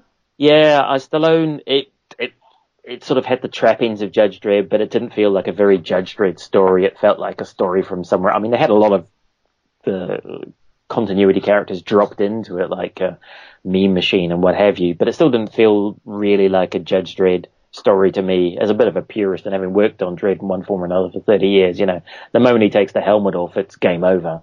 And what I liked about Carl Urban is, like he said, no. They said to him, you have to keep the hat on. He's like, I'm not doing it if I take the hat off. That's not how Dredd works. That's not the nature of the character. So absolutely right. So no, I thought, I mean, considering the constraints of budget and other factors involved in the making of it, I thought it was very successful. It's one of the few examples of a film that, for me, I actually was willing to pay money for 3D, because the way they shot it and the way they had the slow-mo, the special effect they had in the film, the drug that characters used, made 3D absolutely jump off the screen. And most films, 3D just feels like an add-on to make extra money out of you. But for me, the Dredd movie really used 3D really well. That and Gravity is the other one I really liked for the way it used 3D. I thought that was very effective. And the character was absolutely bang on. It had the feel of, as soon as they get inside the building, it had the feel of Judge Dredd. When they were driving around on the motorway and people were in like, VW combis, it felt like we're in a Men at Work video. But once they got indoors, I believed it was Judge Dredd. So that was fun. Yeah, so it's a shame that it didn't make enough to generate a sequel, but they're working on a TV series, Tales of Mega City 1. So that's coming, I think that's Netflix has got money in the skin game of that. So yeah, so I think that's on its way. So yeah, that'd be good. Now, another saga that you were a part of, but you actually picked up from where another writer left off, which was the Temple of the Gods saga. Oh yeah. Now, from memory, I think Tony V. Paul wrote parts 1 and 2, which were in the newspaper, and then 3, which was in the Egmont, or the Team Phantom Menace. And then you wrote parts 4, 5, and 6. Do you remember anything about that? Were you tasked to follow on with those, or? Yeah, that was slightly an old one because I'd come off a whole bunch of spin-offs of Kate Somerset with her son and the Underground Murders and the Empress of India and all that stuff. And then I did Cersei's Island, which was a 2-parter, which I don't think was my best work by any stretch of the imagination. I think we could safely say. Didn't quite work, that one. Which one was that one, sorry? Cersei's Island. That was a 2-parter. Yeah, I don't remember that. I think that one's best forgotten. Okay. And then, I think Ulf was like, oh, well, the storyline's been started, the Chamber of the Gods. So he was sending me some of the background material to that, and I think I got sent partial plot lines or something for those. So that was there was a lot of extra material was sort of handed to me and use this and set it here. So that was it felt a bit more like, we'll give you some of the stuff and then you take it the rest of the way. So I did Chamber of the Gods. Which one is? Oh God, I'm struggling to remember some of these now. Thirst, and then I did When the Beasts Awaken. Now I've actually just recently reread Thirst. That was another one where Spadar had some fun drawing clothing, female bodies. Is that the one that's sort of vaguely vampires or something? Yeah. It was a really interesting story. To this day, I still don't know what to make of it. I don't know. It was a different story. Yeah, I think that one. Let me just open up this document here. I think that was Lindahl had wrote the original synopsis for that. Yeah. So I think it was Hassie Lindahl had written a synopsis for Temple of the Gods 5 Thirst, because I've got it here. And it's like the 8th Phantom as Walker boards a ship bound for Cadiz there to pick up another ship for his final destination, Venice, and then there's a hurricane, and then things occur, and there's like a 7-year-old, this stuff, I don't know, I'm not remembering this at all. When you've written 46 issues, they do slightly blur together, and there's something to do with a woman and futile revenge, and legends about vampires and humans drinking blood to get eternal life spread around the world. So that was the original. So yeah, the plot line for that, the synopsis for that was by Hassie Lindahl. And then that was given to me, and then I worked on that, and he did the same for, it looks like he did a plot line for Chamber of the Gods 6, he did the original plot line for that, and then my job was to run with that and then turn it into a script. So yeah, he plotted it all out, and then I was just given the job of scripting it. Yes. So how does, I know a job's a job, and it pays the bills and everything like that, but do you find it more restrictive, restraining, or, was it just hey, I'll do it? I mean, my preference is to write my own stories from start to finish. Like most writers, you want to, do your own work. Have the own thing, come up with your own ideas and pitch them. But it was sort of, they needed somebody to write these scripts, and for whatever reason, Hassie couldn't or didn't want to do it.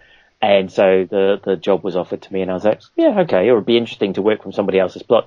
I mean, the reality, of course, is that when you're writing for a character like the Phantom, you are working in somebody else's sandpit. I mean, we go back to Lee Falk. He's the man who invented the sandpit, and it's been, looked after and nurtured by King Features for decades, and then by Semek and then Egmont for the Scandinavian stories ever since. So it's like, with the Phantom, it's like somebody's giving you the keys to their sports car, and you get to take it out, you get to drive it as fast as you want, you get to have fun with it, pull donuts, do whatever you want, and as long as you bring it back intact, and you haven't completely smashed it up, then fine. Okay, then you get to have fun with it. So you are playing with somebody else's toys, effectively. So there are constraints. There are things the Phantom does not do, and that therefore that you would not write into a Phantom story. So that anytime you're writing a licensed character, a pre-created character like that, you have to go in with respect for what's been done before, respect for the rules and boundaries of the character, and you have to write the best story you can to the best of your abilities within those constraints. So that's the job, first of all. So then if somebody says, okay, and here are some elements we'd like you to include, like for the Longbow Hunters, it was Ulf said, well, this setting, this longbow, and I'd like it to be the English Civil War, go, and then you do the rest. So some stories were all me from the start, but even then, it's all me, but it is the Phantom in the Phantom universe in whatever part of history. Yeah. So you have help, and sometimes you have additional elements that you are asked to include, and that's the job. And then your job is make the best story that you can. I think there were a couple of others that were like that. I think it was the one. I think that was Bob the year one drew, and I have a feeling that was from somebody else's script, and that was the Doomsday Ship. Maybe that was. Yep. And Eye of the Hurricane. Eye of the Hurricane, yeah. Both of those, I think, were supplied. That was Lindahl. It was part of the year one saga. Yes, yeah. Yeah, so those were both Lindahl plots, and then I was given those and then run with those, basically. So, yeah. So I think both of those were sort of a similar situation. So off and on over the years, I've had that, but given a choice, I will make my own good or bad stories up from scratch. So the Phantom has been very popular in Australia and New Zealand. Why do you think that we haven't seen more stories from, written about the Phantom down under? And is it just because, like you said, Australia is just a big empty desert of nothing, and so... Those are your words, not mine. I would like to visit Australia again some point in the future, and I don't want angry Phantom fans standing at the gates of, Kingsford Airport going, So, no. Well, I mean, there's certain practical difficulties. If you're doing historical Phantom, then, are you really going to have Phantom hanging out sort of in the conflict fields or in the gold fields? There's only so many of those stories you can tell. So that's slightly limiting. And if you do contemporary stories, well, then you also have to realize any contemporary Phantom story, you have to come up with a justification for why he's in Australia or New Zealand that holds some sort of water that's credible. And then you have to inject them into the story. So you always have the problem with the Phantom, like, oh, I've gone on holiday. Oh, look, and there's a murder. He's like the Jessica Fletcher of the world, It's like wherever he goes, it's robbery, he wrote. So you always have the difficulty, I think I did that in the Red Zone. Diana's like, does this have to happen every time we go on holiday? Really? Every time? So you sort of have to, flaunt the imperfection occasionally, go, yeah, right, yeah, let's all just acknowledge the fact that wherever the Phantom goes, something bad is going to happen. He is like the ultimate curse. I did used to have a terrible problem. Whenever I went on holiday to a place, within 12 months, something terrible would happen in that place. And I was like, eventually Interpol are going to start joining the dots and going, Bishop's in town. Watch out. He's obviously scouting for something. I'm not. If anybody's listening, I am not scouting for anything. But yeah. You are going to New Zealand in a week as well, so. Yeah, well, somebody got there before me. Yes. So you always have to think about that. So, I mean, there's no reason why we couldn't have more Phantom stories set there. It's just you have to think, well, the reality is that the Phantom is based in Bengali, and therefore of Bengala, and then the stories are around that, and then there's the ongoing continuity of, Sandal Singh and the Singh Brotherhood and all these other things. So you have to stop all of those stories to go and tell a story set in Australia or New Zealand. So how often are you going to do that? I mean, to me, there should be more. And if Roo are producing original Phantom comics, then surely they've got the local knowledge and expertise, or at least the local reference material. So to me, that's a no-brainer. Well, there's been a couple more. There was Dale McCanty recently did one where he visited Australia, and he shipped out from Australia to work on a boat and stuff like that as well. And I believe there's been a couple of others as well.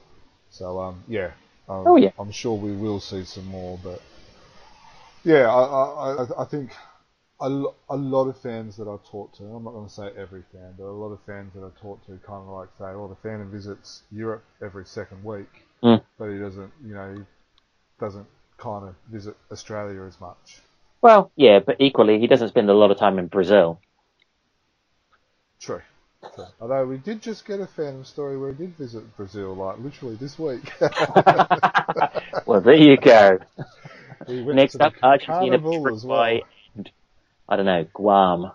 Yeah, there you go. Well stamped. Or maybe he's just like Jason Bourne and got 30 of them. Kit Walker in different languages. Yeah. So with your Red Zone, I've probably might make this one of the last couple of questions, because I know we've got a bit of a time restraint. Yeah. With the fan visiting Christchurch and stuff like that, is it hard to place the Phantom in a real life environment? Like, could you put the Phantom in a place with, like something like that, or even going to the extreme with like terrorism, or is there a danger of putting a character in a real life place that's fresh? It is tricky. I mean, it is, because you have to think about, if you place them into, like, actually during the Christchurch earthquake or during a terrible terrorist event, like we have plenty of in the world, unfortunately, you have to think about real people's lives are being actually impacted, not just the people who die, but all their families and their friends are impacted by that as well. And to then sort of, insert a man in, a purple or a blue outfit and with the underpants on the outside running around punching people, you sort of go, is this the story you want to be telling about this right now? So I don't know. It's tricky. I think you have to respect the feelings of people who have suffered in those situations, and do you want to be exploiting those sorts of grief to tell a story? Is that the nature of the stories you want to be telling? So I mean, I was very conscious of that with the Red Zone story, because it's like more than 100 people died in the big Christchurch earthquake, the second one, and you sort of go, well, you have to I've got friends who live in Christchurch who lost their houses and, had their lives in peril and all the rest. You think, well, I don't want to write anything that's just insulting to them or to the memory of people that they've lost. So that's why Red Zone was deliberately set 2 or 3 years after, to give that distance and to give a sense of, a city moving on and healing and slowly rebuilding and sort of finding itself again. Because to me, that seems like the right time to tell that sort of story. It's the problem that superhero comics had when 9/11 happened, is where you've got Superman and he can fly around the world and shoot heat rays out of his eyes. Why didn't he stop them? So you get into these sorts of conversations, and how do you respond to those situations? Because it makes, men in tights and capes who can fly seem a bit ridiculous, because they don't stop real life events, because it isn't. It's fiction. It's a hyper reality version of reality. So where does truth or fact stop, and where does the fiction begin, and when do you choose to tell those stories? So it's tricky. I think it's a matter of conscience and best judgment as to what you do with that. So yeah, I was very conscious of that with Red Zone, and deliberately tried to tell a story that showed the positives that have emerged from that experience, and nonetheless. But still show the But the situation as respect it was as at well, the yeah. time for the fact. I mean, the Yeah. Redfern story was based on a apocryphal story I was told by a friend of mine who lives in Christchurch of how there was this apocryphal story that there was a cash machine. There was a hole in the wall, cash machine, an ATM in Christchurch that they couldn't remove from a building because the building would collapse and it was meant to be completely full with cash. Oh, So, wow. so it was meant to be like tens of thousands of dollars stuck in this machine. And the reality is, even 2 years after the quake, when last time we were in Christchurch, all you needed to do was have a hard hat and a high-vis jacket and a clipboard, and you could go anywhere, and nobody questioned you because there were people with hard hats and high-vis jackets and clipboards wandering around the city constantly because that was the job, because they were still pulling down and rebuilding and clearing and assessing everything. So actually, a high-vis jacket was just like a free passport into anything in the city. Oh, wow. So I just went, well, hang on. Rather than the ATM full of cash, because that's not going to be enough to attract the Marshall sisters. They've got slightly more magpie tastes. They're going to want jewels and something that's easier to transport than 100 weight in New Zealand dollars. Whereas if you can get priceless uncut diamonds, then that's easy to smuggle. Yeah. So Well, I in thought, saying that, the Australian dollar and New Zealand dollar is pretty close in parity these days. oh, well, there you go. So it's a case of, trying to think, well, okay, so, all right, so we have the story of the cash machine full of cash. I observed the fact that people can just wander around wherever they want if they've got a high-vis jacket. So is this not the perfect opportunity for a criminal to go, right, job's a good one? So has there been other stories that you've written that have just come together from an experience like visiting Christchurch and seeing an ATM full of money and people walking around with free passports with a high vis and stuff? Because that just sounds amazing how there's these just different elements that you've observed And then sort of just like, become a story. the sort of the light bulbs sort of ping off in a row in the brain. You go, aha, from here to here to here, insert the phantom, and then what happens? And then ding, away. Sometimes I'm struggling to think of any examples off the top of my head, 'cause it's always the way. But yeah, it's just sort of, just simple things that inspired, like a lot of the stories I've been writing is Frew published a very handy sort of guide to the history of the Phantom a while back, just in a little comic book supplement that they did. And it's sort of like characters of the past. And I think that's where I saw the Marshall sisters and I went, oh, they look great. Let's bring back the Marshall sisters. And then I think the other one I pitched was going to bring back another character that pre-existed. But just things like that, or, the Phantom Peak, that giant mountain that looks like the head of the Phantom. And so I want to do like North by Northwest, with I want the Phantom hanging off the nose of the giant statue of the Phantom, because it's just a cool visual, really. Yeah. So it's just moments like that you just go, what if the Phantom was having a fight on top of the giant head of the Phantom? And go, okay, now how are we going to justify this in a story to get so that I've got... So you've got one scene of the Phantom hanging off, and then you create a whole story based around that one scene. Yeah, I think that's a Sandal Singh story with like a Zeppelin or something in it. Oh, I don't know. You've got me. I've got a feeling it's got that. I could be imagining that, but I think. But that's amazing that you've created a whole story around one scene. Oh yeah, this would be just you just think, because the thing is, you want to come up with a visual that an artist will be looking forward to drawing, and I go, oh yeah, this is going to great, a fight on top of a giant thing, and it's just going to be a really cool visual to do. So yes, there was one story I always wanted to do, and I never managed to sell it to anybody, which was I wanted to do a story, and it's a bunch of criminals, like 5 or 6 criminals in a room, and they're all talking about their experience. They've all got the skull mark on their face, where they've all been punched by the Phantom at some point in the past. And I always wanted to write a story with just 5 criminals, and they're talking about the Phantom, and they're planning how they're finally going to get their revenge on him. And then one of them will just, pull the mask off and reveal it's the Phantom. He's been there the whole time. Yeah, that would be interesting. I could see that working. Just a sort of a series of flashbacks of, I could have, 5 guys walk into a bar and they're all, talking about the Phantom and they're drinking. I'll get him next time. I was breaking into this bank and I don't know how I opened the vault and he was in there waiting for me, kind of thing, Yeah.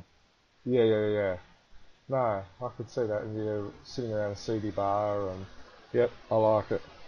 So yeah, I mean, a lot of the Phantom stories I write have sort of been, one of the key influences as I read, when Frank Miller was doing Daredevil in the late 70s for Marvel Comics. And it was all quite, his version of Daredevil before he did Sin City and The Dark Knight Returns and all of that. The first superhero he really did was Daredevil, but he did a very sort of street level version of Daredevil.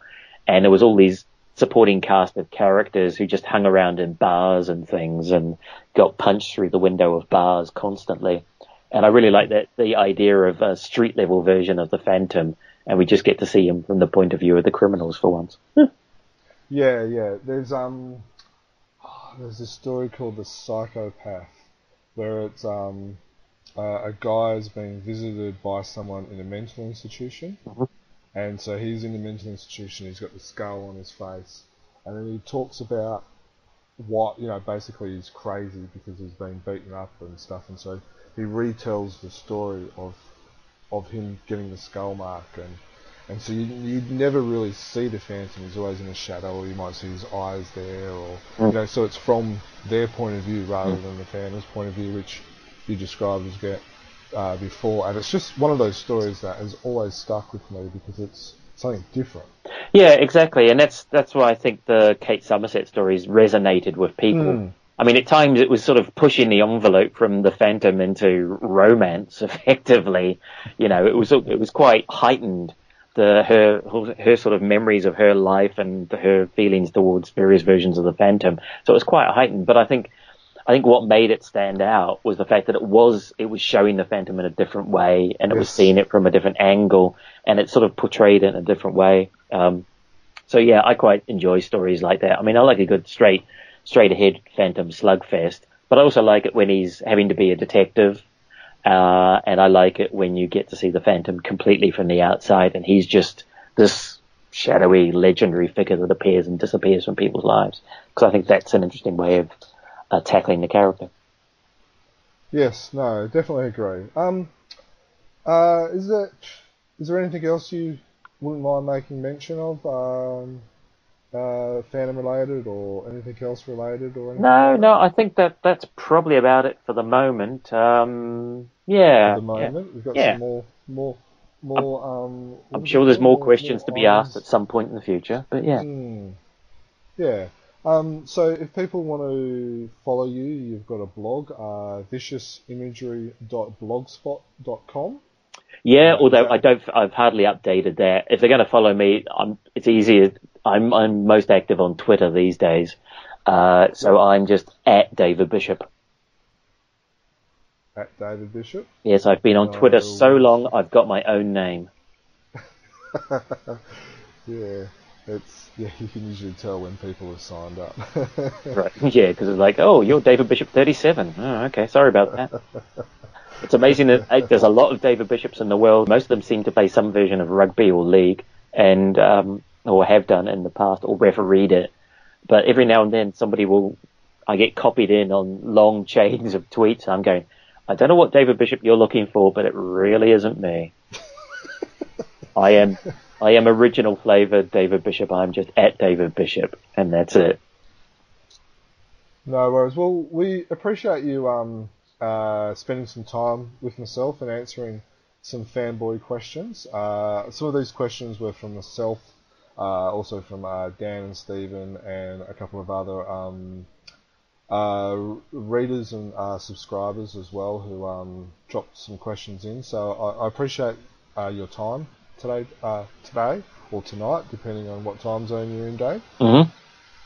No, I'm very happy. No, thoroughly enjoyed. Good to talk to you. Yeah, so from myself, from the team, thank you for your time, and happy fandoming, and we look forward to your next story. Wow, I hope you guys enjoyed that. I know I did. I learnt a lot about the Kate Somerset series that I did not know about before, plus everything else that we talked about as well. So let's hope we get to see the Phantom back in New Zealand and also Australia. Thank you again, David. As per normal, you can support us with Patreon. At $5 per month of one of the levels of Patreon that you can support us with, you get access to our P3 Phantom Preservation Project. With that, you get access to all of these newspaper articles, videos, audios, newsletters, fanzines, and a lot of other type of cool stuff that we've gleaned from the internet, which we give access to you guys, so you can also add it and learn stuff with your collection as well. Now, we also have a competition with our Patreon supporters. This is only for Patreon supporters. So if you're a Patreon supporter, you go in the competition to win a Don Newton book. Yes, a Don Newton book that was recently published by Hermes Press. We have a brilliant interview by Dan and some of the guys that's on our YouTube and on our website as well. So if you're not sure, go have a look at it. And if you want to be in the running for that, you know what you need to do. You need to support us via Patreon. That will be drawn at the end of May. So there still is time for you to be able to do that. Okay, you can follow us at our website, chroniclechamber.com. You can email us, chroniclechamber@gmail.com.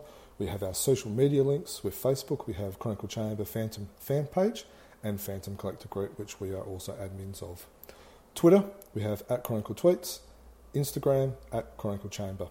And of course, you can subscribe to us on iTunes or apps like Podbean, Player FM, Castbox, Listen Notes, etc., etc. So you can get access to our podcasts as soon as they hit the airways. So until next time, happy phantoming.